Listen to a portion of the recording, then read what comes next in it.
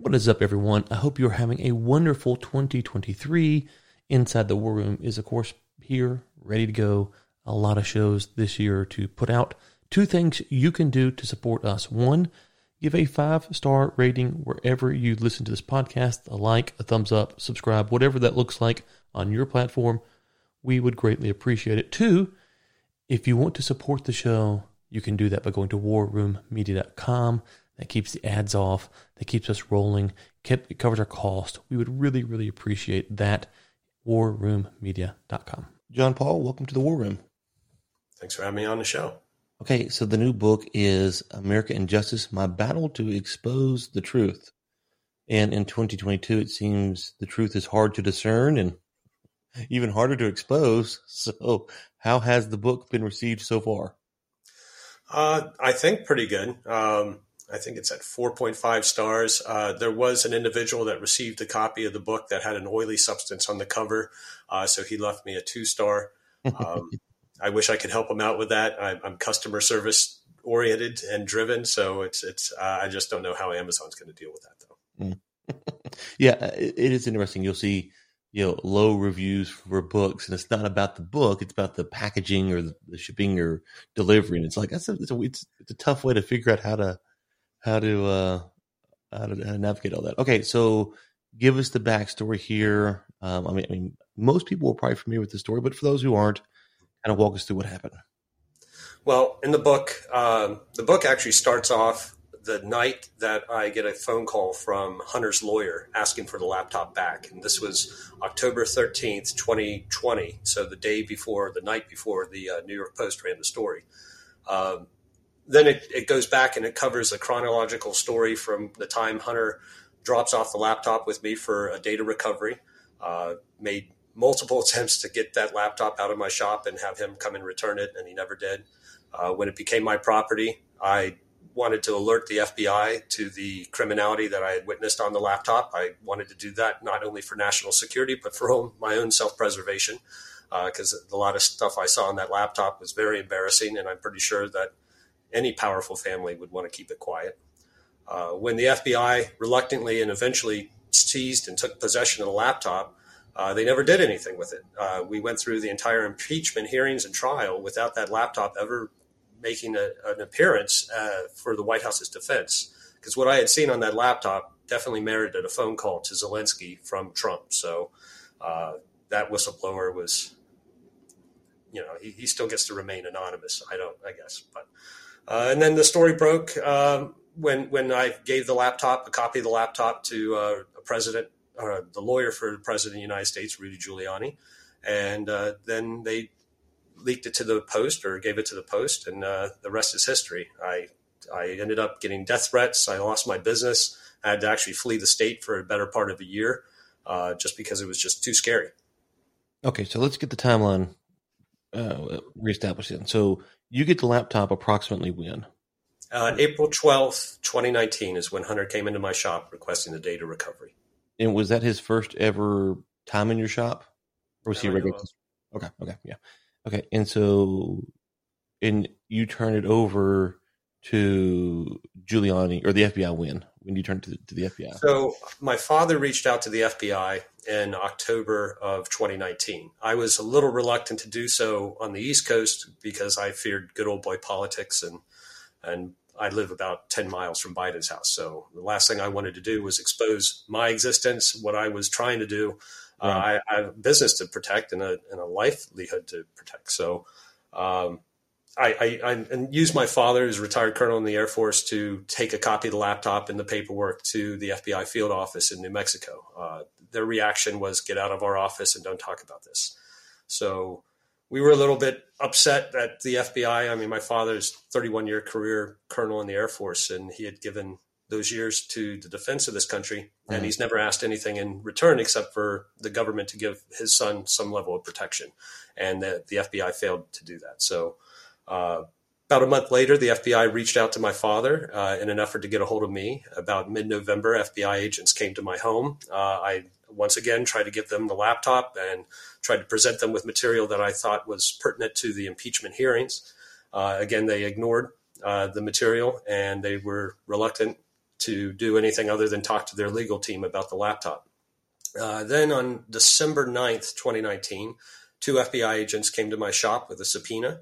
I don't think they were expecting somebody to be so overjoyed at the receipt of a subpoena. So in my excitement on the way out the door after giving them everything and signing all the documents, I told one of the agents that, don't worry, lads, I'll leave your name out of the book when I write it. That's when Agent Mike turned around and told me that in his experience, nothing ever happens to people that don't talk about these things. In hindsight, yeah, I probably he was probably right that nothing would happen to me if I didn't talk about these things, but I wasn't going to risk that, not for my country and not for my safety. Okay. And then, so what date did you give to Giuliani on? Pardon? What date did you give to Giuliani? So when the laptop never materialized at the impeachment hearings or trial, I knew that we needed to bring this to the attention of Congress. I enlisted, once again, my father, a retired colonel, and my uncle, also a retired colonel, to reach out to members of Congress, the White House, anybody that would listen, to alert them to the existence of the laptop and the existence of the FBI's reluctance to touch it. Unfortunately, this was also during the height of the pandemic, also coming off of 3-4 years of Russia collusion and the Mueller investigation. And I think that we're dealing with a preoccupied and paranoid Congress. And so our cries for help fell on deaf ears.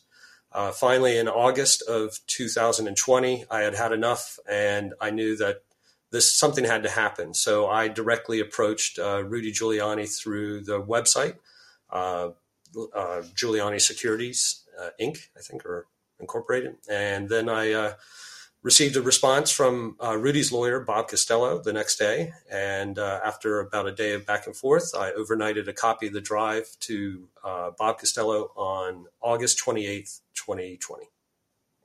Okay, so about 10 months from the time you gave it to the FBI, you give it to Trump's team. That's about right. Okay. And so how do you know that the FBI is not doing anything? So how do you know that the FBI is not casting this big net and trying to actually take down Hunter Biden? Well, I didn't. I was hoping that they would act on the criminality. I mean, last I checked, we should live in a country where a citizen can approach law enforcement without fear of retribution or retaliation. Again, when that laptop failed to be entered as evidence in the impeachment trial, that was definitely a red flag. When the FBI agent told me that if Hunter or somebody representing Hunter should come looking for the laptop, that I was to stall them. I was to make up a story of how it's off-site in an off-site location, and that to give me 24 to 48 hours. I'm immediately to text Agent Mike and say, hey, I need the laptop back, and they would deliver the laptop. So if this was evidence in any form of investigation, I would imagine that it wouldn't be easily returned to the prior owner at just a text message. So there's multiple red flags during my entire interaction with the FBI. The fact that I think that when the October 14th story happened and 51 intelligence experts all came out claiming that this was Russian disinformation, I'm thinking to myself, the FBI's had this laptop for almost a year. How come they're allowing this narrative of Russian disinformation to proliferate still?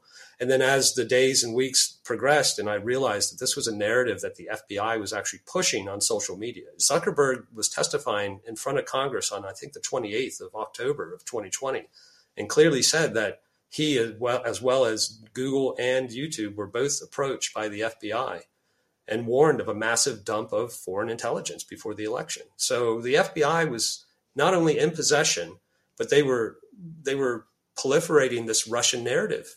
And so I definitely want to see some accountability come from the FBI. I'll tell you that. Okay, so let's go back to that comment you made. So if you said that the FBI instructed you, if Hunter Biden reaches out, tell him that the laptop is off-site. But what was going to happen then? Because you were supposed to text them. What was going to happen at that point? Well, all Agent Mike told me was that he'd return the laptop and he would handle it. Okay, so he did say that he would return the laptop to Hunter Biden. Okay, yeah. And so with that kind of set, let's go back. How long have you been in the computer repair, whatever the right term is, your business? Well, professionally, about 25 years. Okay. And through that time, how often have you seen things similar on a similar scale that you saw on Hunter Biden's laptop? Well, it's an occupational hazard to, especially when performing data recovery or restoration of a client's data.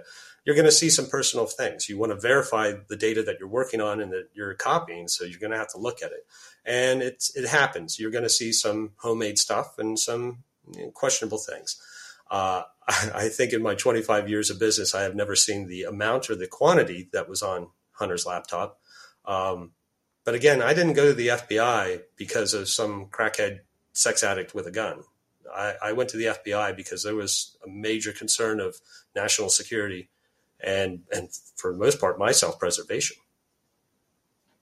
So how do you get to the point to where, again, from ignorance, I just turned my Mac in the other day because the keyboard was sticky and had to fix it. So when you're doing this data restoration, is it that you see one or two things, you're like, oh, I need to dig in? Like, how do you get to the point going, I actually need to look into what's on the hard drive versus maybe a high level comparison to make sure that you've recovered what you were hoping to recover?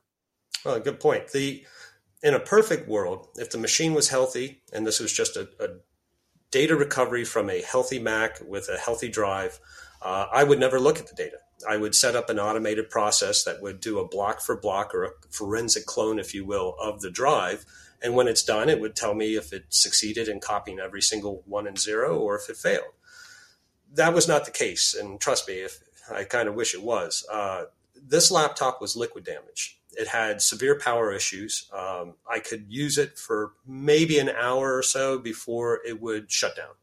And then I would have to charge it up, let it sit for a minute, then fire it back up, and then continue that process.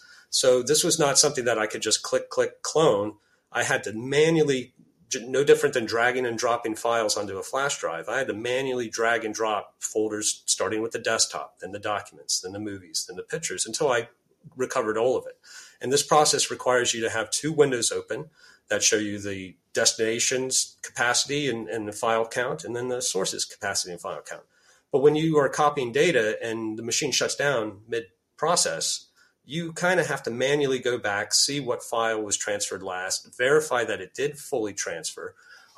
There's often kind of shortcuts you can do in this where you can look at video files, because if there is any corruption or if a file is tourniqueted, it won't play, or it'll play back with distortion or pops in audio. So often in the industry, we use large media files as a measurement to see if the data is coming over cleanly. And unfortunately, the large media files on Hunter's laptop were his homemade porn collection. So that's what I kind of saw first when I was verifying the data as I was manually recovering it.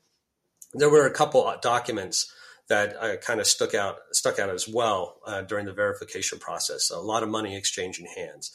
But again, this was all happening about maybe a little less than 2 weeks before Joe announced his candidacy. So in my mind, I thought initially I was just recovering Hunter's deceased brother's data off of his laptops, because one of the laptops had a Beau Biden sticker. It wasn't the next day that I realized that this was Hunter's personal equipment, but it was like, it's just some, son of a politician. It's not, the fear of the repercussions or the fact that Joe might have somebody on his staff or the Secret Service that would be reining in all this technology, the fear that Hunter's in possession of a document that clearly said that I was allowed and given permission to recover data from his electronic devices. I just figured it was a matter of time before somebody saw that document and then came looking for the laptop and looking to make sure I didn't talk about it. You said laptops. How many laptops were there? He came in with 3 liquid damaged laptops. 3. One was a complete write-off. There was just no way it was going to power on. It's the type of Mac where the drive's soldered to the logic board. So if the power can't get to the logic board, there's no way you can recover the data. The other one just had some inoperable keys. So I gave Hunter a keyboard so he could facilitate his own backup. Because again, at this time, I thought I was recovering data from his deceased brother's laptops, because that's often the case. A customer will come in with a deceased family member's devices and want to get their memories off of it. So, and Hunter was he was in an intoxicated condition. I figured he was, his brother had been dead for a year and a half, maybe 2 years. So I figured he was still in mourning. Especially, this is tough. He's trying to get these memories off these laptops. It wasn't until the next day that I realized that no, these weren't Beau Biden's computers. These were Hunter's. And did you recognize Hunter when he walked in the door? I'm guessing, did he look familiar to you, or how did you realize? Because, every son of a vice president wouldn't always be known by people. So how did you know who Hunter Biden was? Well, I didn't. I'm visually impaired. I can see clearly enough to move around between 4 and 8 feet, and then clearly to see detail about 4 to 10 inches, depending on the day. So when a customer comes in my shop, I really don't know who they are until I hear them speak or they tell me who they are. So, and this was no different. I never really paid attention to Joe Biden and his offspring, so I never really cared to know what Hunter looked like. So when I was doing the check-in process, I asked for his first name. He said Hunter. And then I asked for his last name, and he kind of looked at me like I had 2 heads and sarcastically responded, Biden. So it's he seemed more upset that I didn't recognize him instantly than I probably should have. Yeah. Okay, so one of the accusations has been that the laptop was stolen and given to you, either dropped off either given to you, secretly, like someone said, "Hey, take this laptop and expose it," or someone pretending to be Hunter Biden came into your store and dropped it off, knowing that you would find this stuff. What would you say to that? Well, there's a lot of creative people out there, and if there's a writer shortage, I can definitely put them in contact with a publisher. Hunter knew the laptop wasn't stolen, but he still went on CBS and NBC saying that it could be Russians, it could be stolen. His lawyer called, asked for it back. I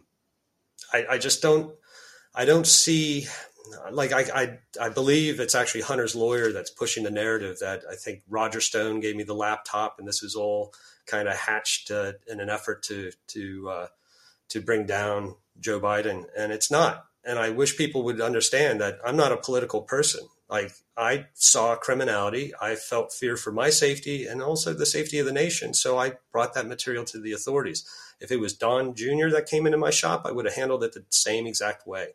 And I wish people would understand that instead of making up a narrative or trying to support a narrative that makes it look like I had some seedy motivation, I had self-preservation and a love of my country. And that's why I did what I did.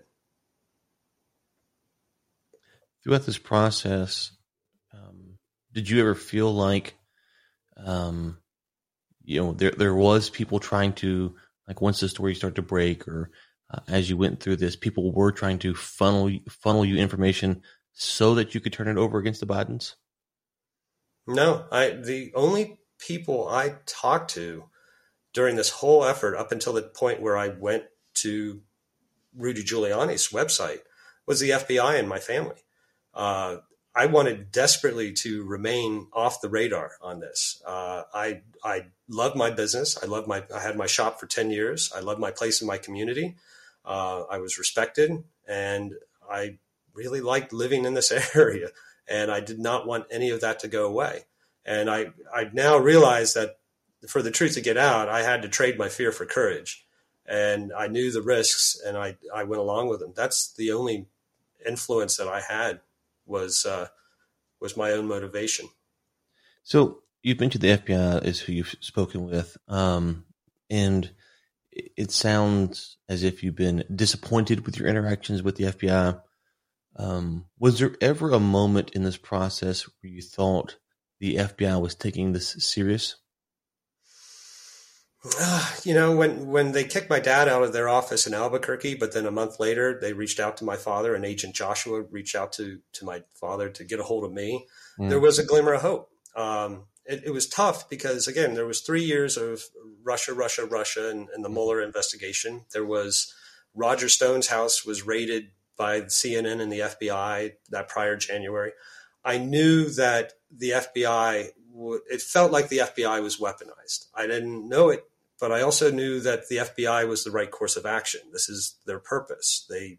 This is the investigation, or the branch that needs to do the investigation on this criminality. And when you stop believing in a system, the system's guaranteed to fail. So I believed in the system, but I didn't trust it. And that's why I made a copy of the drive. And did anyone from the FBI, like off the record, reach out and said, hey, listen, I'd like to push this, but we're being held down? Was there any kind of back channeling to you from someone inside the FBI letting you know that they were frustrated with how things were going?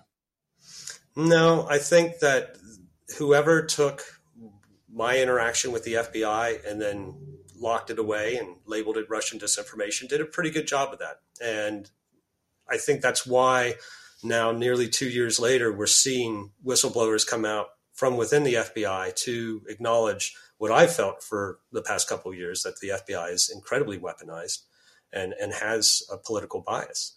And I think that we're going to see more and more good agents come out of the woodwork to reveal this, and that's how it gets fixed. I'm just a naive repair guy, but I honestly feel that sometimes you have to watch something fail before you can fix it properly. If we don't fix the Department of Justice and we don't fix the FBI, then how can we get justice for all the other criminality that's going on when they're going to be protecting their allies? So we need to start with this, and I'm delighted with the fact that there's honest agents at the Bureau that are coming out and speaking to this, because it gives me hope, and it tells me that I did make the right choice by going to the FBI. We just needed to reveal this corruption for action to take place. Did you ever think about taking it to local authorities? So after the FBI is not doing anything, was there ever a thought of taking it to the sheriff, police, whomever is in your area? I gave it to my father to give to the FBI in Albuquerque because of my fear of this part of the area. This part of Delaware, especially in southeastern PA, is incredibly Biden loyal.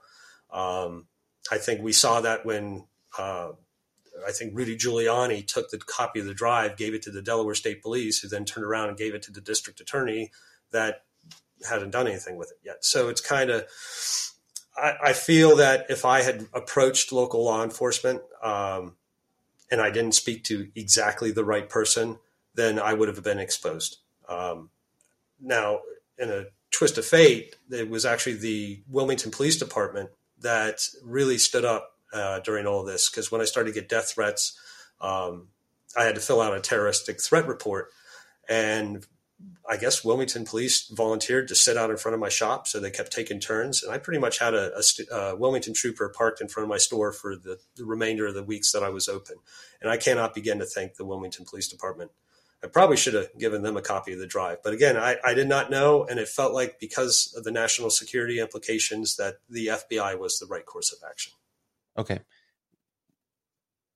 We know from the outside, at least, pictures of drug use, prostitutes, those were all on the drive. But you've mentioned that there's far worse things on the drive. Give us a flavor of some of the things that we should be concerned about as citizens that was on the drive. Well, first, there's the fact that I was probably not the first person to have a copy of this laptop. Hunter had been working very closely with a Chinese energy company that had placed a honeypot to work with him. That was professional and personal relationship. And she started funneling Hunter opposition research on the Trump campaign. She also was back in 2018, trying to convince Hunter to convince his dad to run. And when you start to see how tangled this web with the CEFC was and who was involved, she probably, this Jackie Boy, this personal assistant / spy, probably has a copy of the laptop, probably has Hunter. I know for a fact she told him to hold on to something like $5 million because CEFC was going bankrupt and they don't know about it. So, we'll just put that off to the side. This is the kind of intel that governments will leverage other leaders for. This is the kind of compromising situations that evil countries will manipulate and get their hooks into the children or the offspring of these powerful people to bend their will. And I wouldn't be surprised, considering the fact that, we're back in a conflict, or we're watching a conflict in Ukraine again, where billions are being poured into it, and a lot of the same players are involved last time Joe was involved in Ukraine, making billions of dollars. And we also have our adversaries in China that we're working with now the president of the United States' son. And I don't think I'm the only person with a copy of the laptop. I'm pretty sure our adversaries have a copy of that as well. And I wouldn't be surprised if they're using it to leverage decision-making coming out of the White House. But if you've exposed the laptop, how can they leverage it? Well, this is just one laptop. I think Hunter had, since 2012, owned something like 20-something digital devices. This is just one laptop, and we don't know what's on the others. So the questions I've had around this scandal in general and how to think about it, and this goes back to the Trump impeachment. When Trump was being impeached the first time about calling Ukraine, I kind of laughed and said, okay, guys, let's be serious here for half a second. This is how it works at the big level. It might not be where Trump would call directly. He might work through the State Department or whatever, but this is how things work. So we think about the Bidens. Are they actually doing anything different than what the top politicians are doing, or did they just get caught? Get caught with what? Well, I'm saying if you were to get, Nancy Pelosi or Ted Cruz or I don't think Ted's got adult children, but whoever, famous politician with adult children, if you were to get their laptops, would you find the same sort of things that you found on the Bidens, or are the Bidens just that unique? I don't know. I have a funny feeling that the Biden family is an example of what happens when powerful elites take control of this country or take positions of power, and then to mask their culpability, they use their offspring. I think in China the term is princelings.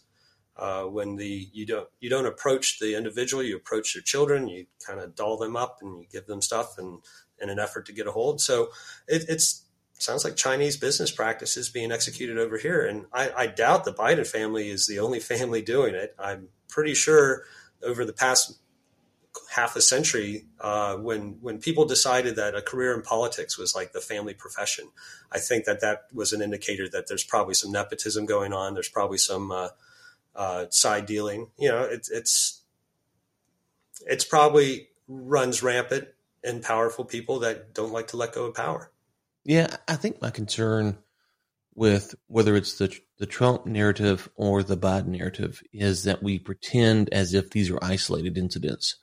Now, we don't have laptops from all the family members of Congress or whatever, so it's hard to know. But I suspect that what we're seeing with Hunter Biden is probably closer to the norm than the outlier. And so, with that being said, when you stop to think about these stories, how do you hold these politicians accountable? How do you push for reformation and change? Perhaps with the realization that this is our political elites and how they operate as a whole would be better for society, rather than thinking that it's just a one-off event or two-off event. Because if you said, well, the majority of politicians are corrupt at some level, then how could they ever be the ones to fix the system? Does that make sense? Yeah. Would you agree? No, I think it all comes down to accountability. I think that for generations in this country, these political families have been able to get away with their activities because nobody's held them accountable. Or when they try, they brush it, they use the power that they have to squash it. And because nobody's held them accountable, they continue to get away with it. And then they think that they can get away with it again and again. And I think that it starts with accountability. And I'm not going to let this go. I lost my business. I lost my place in the community. I lost a lot. And when you have everything taken away from you except for your pride and your integrity and your courage, those are great resources to have when you want to go into battle to hold these people accountable. And that's why I'm not letting this go. And if I'm one person that stands up and tries to get justice out of this, then maybe somebody else will feel empowered to blow a whistle or to raise an alarm.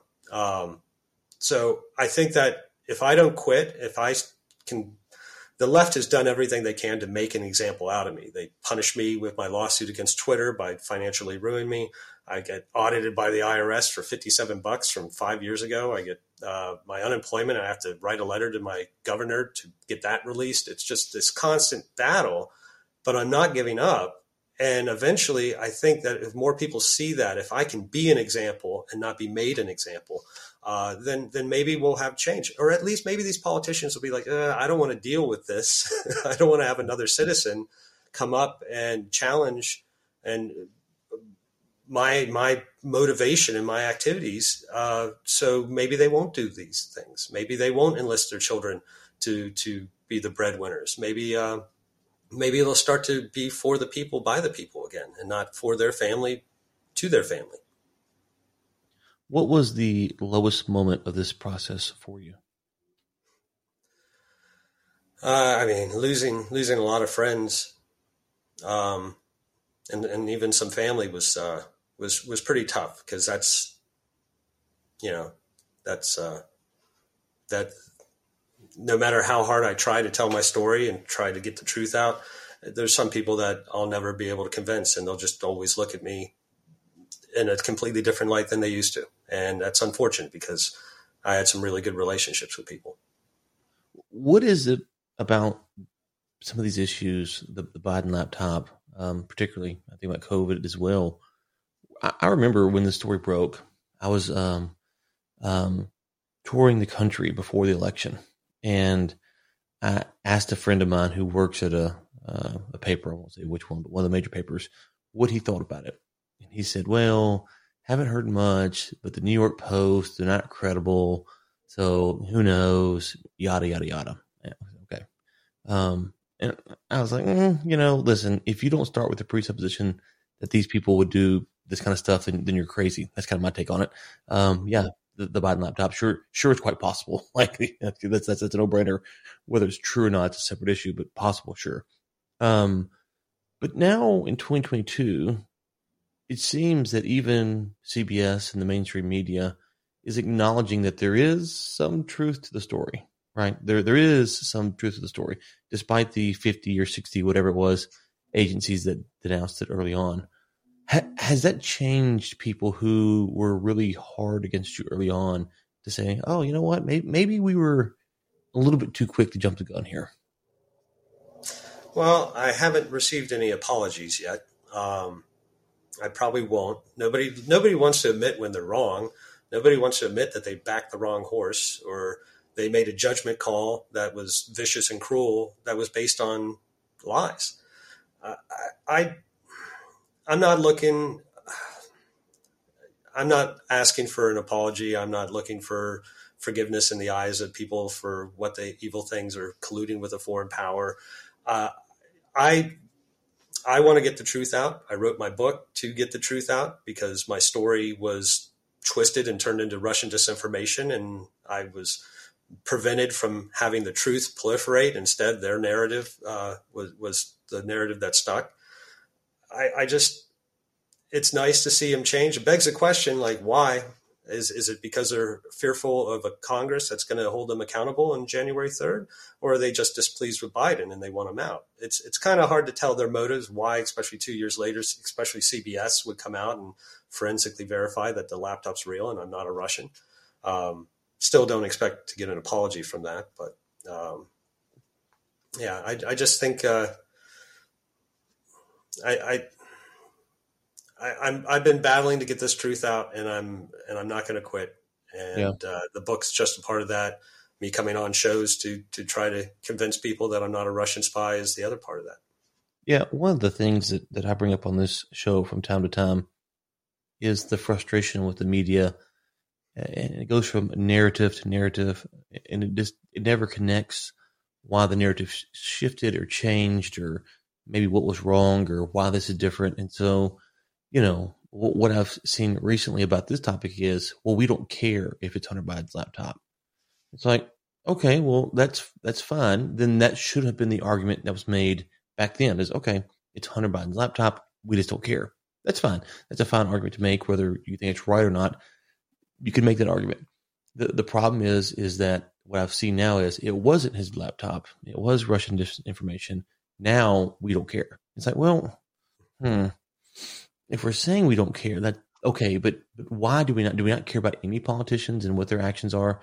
And what this does, it seems, is it breeds a base of conspiracy theorists, and I don't like using that term negatively.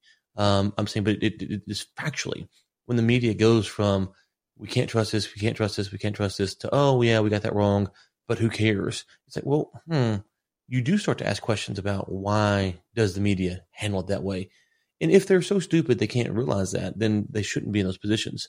But to me, that's the frustration with these stories is that it breeds people to not trust the media by the way they handle it. And so you sit here and you have these conversations and you go, well, it sounds like if what you're saying is true, that this all could have been handled a lot better. And then you go, well, why didn't they? Of course, we don't know why. We can speculate. And then that speculation leads to the erosion of this trust that everyone says we should have in our institutions. I wonder what that was like from your perspective going through this process. Did you lose faith in the media, the FBI, politicals, whomever? Yeah, I can say that I did. You got to remember, the night that Hunter's lawyer called me asking for a laptop, he knew where I was. He knew where the location of the shop was. I didn't go home that night. I was scared. So I got in an Uber and went to a friend's house and crashed on the couch. I never went to sleep. I was hitting refresh on the New York Post, and about 6:30 in the morning, New York Post ran the story. By about 9 o'clock in the morning, the internet had shut it down, and mainstream media was pushing this Russian narrative. And the first thing that popped in my head was like, how can they execute this so fast unless they were prepared? And that's, I think, as we saw about a couple of weeks later when Zuckerberg and Dorsey were dragged before Congress to testify about Section 230 immunity. And that's when Zuckerberg admitted that the FBI had approached. So it all started to make sense to me because I watched it happen in real time, that the FBI had the laptop. They were monitoring Rudy Giuliani's emails. They saw that I overnighted the drive on August 28th.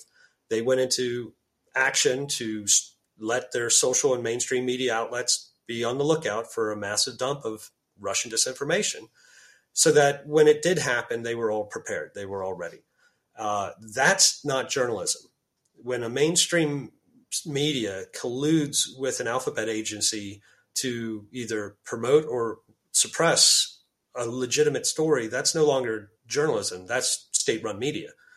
So for everybody that's got a fear of us inching our way towards socialism, I watched it happen. I watched our government influence mainstream media to repress a story and replace that story with a lie. And that can't, not in this country, we can't live like that. Okay, so what would you say then? Let's say for argument's sake that it was a Russian plant, okay? Mm-hmm. And the FBI suspected that. And they know the New York Post is about to drop the story. What, if anything, should the FBI do? Do a little homework. I mean, if they thought that I was involved in any capacity with a plan. No. I'm not saying that. I'm saying like this in a hypothetical. So the argument, what you're saying is it's clear you weren't. They knew that and they tried to suppress it. I get you. I'm saying if it was, if the FBI had used whatever, some other example, they knew the Russians had gotten something to the Wall Street Journal and it was completely fabricated, completely faked. What responsibility, if any, should the FBI have to suppress or to deal with that story? Well, I think that close to an election, I think the best thing to do would be to show and offer complete transparency. If the FBI wants to demonstrate that they're not politically biased, then they should release any information that would have or has the potential to affect a national election should be made relevant to the citizens. And I think Christopher Wray said it, that he's tired of the FBI affecting the outcome of elections. And I think that was in reference to the decision not to allow the Clinton emails to be dove into or something like that. So I think that transparency is the only way to gain trust. And it's something that they would have to do. And they did the opposite of transparency. They made up a story and they blocked it. Okay. The book again is American Injustice, My Battle to Expose the Truth. What's next for you? Well, I have been working with members of Congress for the past 4 or 5 months to make sure that they have all the resources and materials they need to hold people accountable. I see 2 fronts. Obviously, address the criminality on the laptop and to seek justice for that, but also to hold the FBI and the Department of Justice accountable so we can get a fair shot at justice. Because again, if we don't crack down on the FBI and our way to investigate, then we'll never have a clear view of justice. Justice won't be balanced in this country. Okay.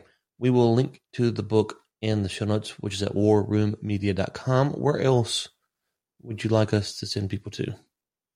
Well, I'm trying desperately not to have people find me. So I don't have a website. I'm on some social media things, but basically just to troll people and to promote the book, but and to show my support. And I just wanted to let everybody that's watching this who has supported me, I wanted them to know that I would not have been able to get this far without their support, because I'm not built for this. I'm an introvert and kind of like helping people one at a time and not on a national level. But the strength that I have received from the prayers and from the support of at least half the country that knows that I'm not a Russian spy, that I did the right thing, that I'm trying to be an example. I just wanted to say thank you to them, because I'm still here and I'm still fighting. Okay. Well, best of luck on the book, and we'll be following along to see what happens next. Awesome. I really appreciate the opportunity to come on the show. Hey, you made it to the end of this episode. Thank you so much. Now, I'm going to ask a favor. If you enjoyed it, would you drop a 5-star somewhere? And if you really enjoyed it, would you consider becoming a subscribing member over at warroommedia.com? Helps keep the show going and ad-free. Thank you so much. Ever wonder if the deep state murdered President Kennedy? If Hillary Clinton is kidnapping babies? If the COVID-19 virus is part of a plot to turn your country into an evil dictatorship? Or if Tom Cruise is a shape-shifting alien reptile? Hi, my name is Michel Jacques Gagné. I'm a Canadian author, teacher, philosophical historian, and recovering conspiracist. I'm also the creator and host of the Paranoid Planet podcast, a monthly variety show that combines fun conversations, long-form interviews, thoughtful essays, film and book reviews, and a little bit of silliness on the subject of, well, you guessed it, conspiracy theories. So if you want to learn more about conspiracism, if you want to become a better critical thinker, or if you just enjoy listening to interesting conversations in an entertaining format, check out the Paranoid Planet podcast at www.paranoidplanet.ca. That's www.paranoidplanet.ca, or anywhere you download your favorite podcasts.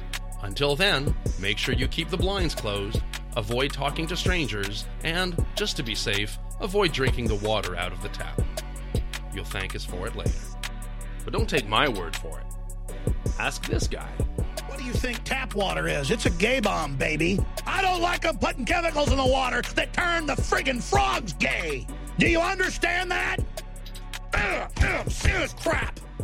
I'm sick of being social engineered. It's not funny.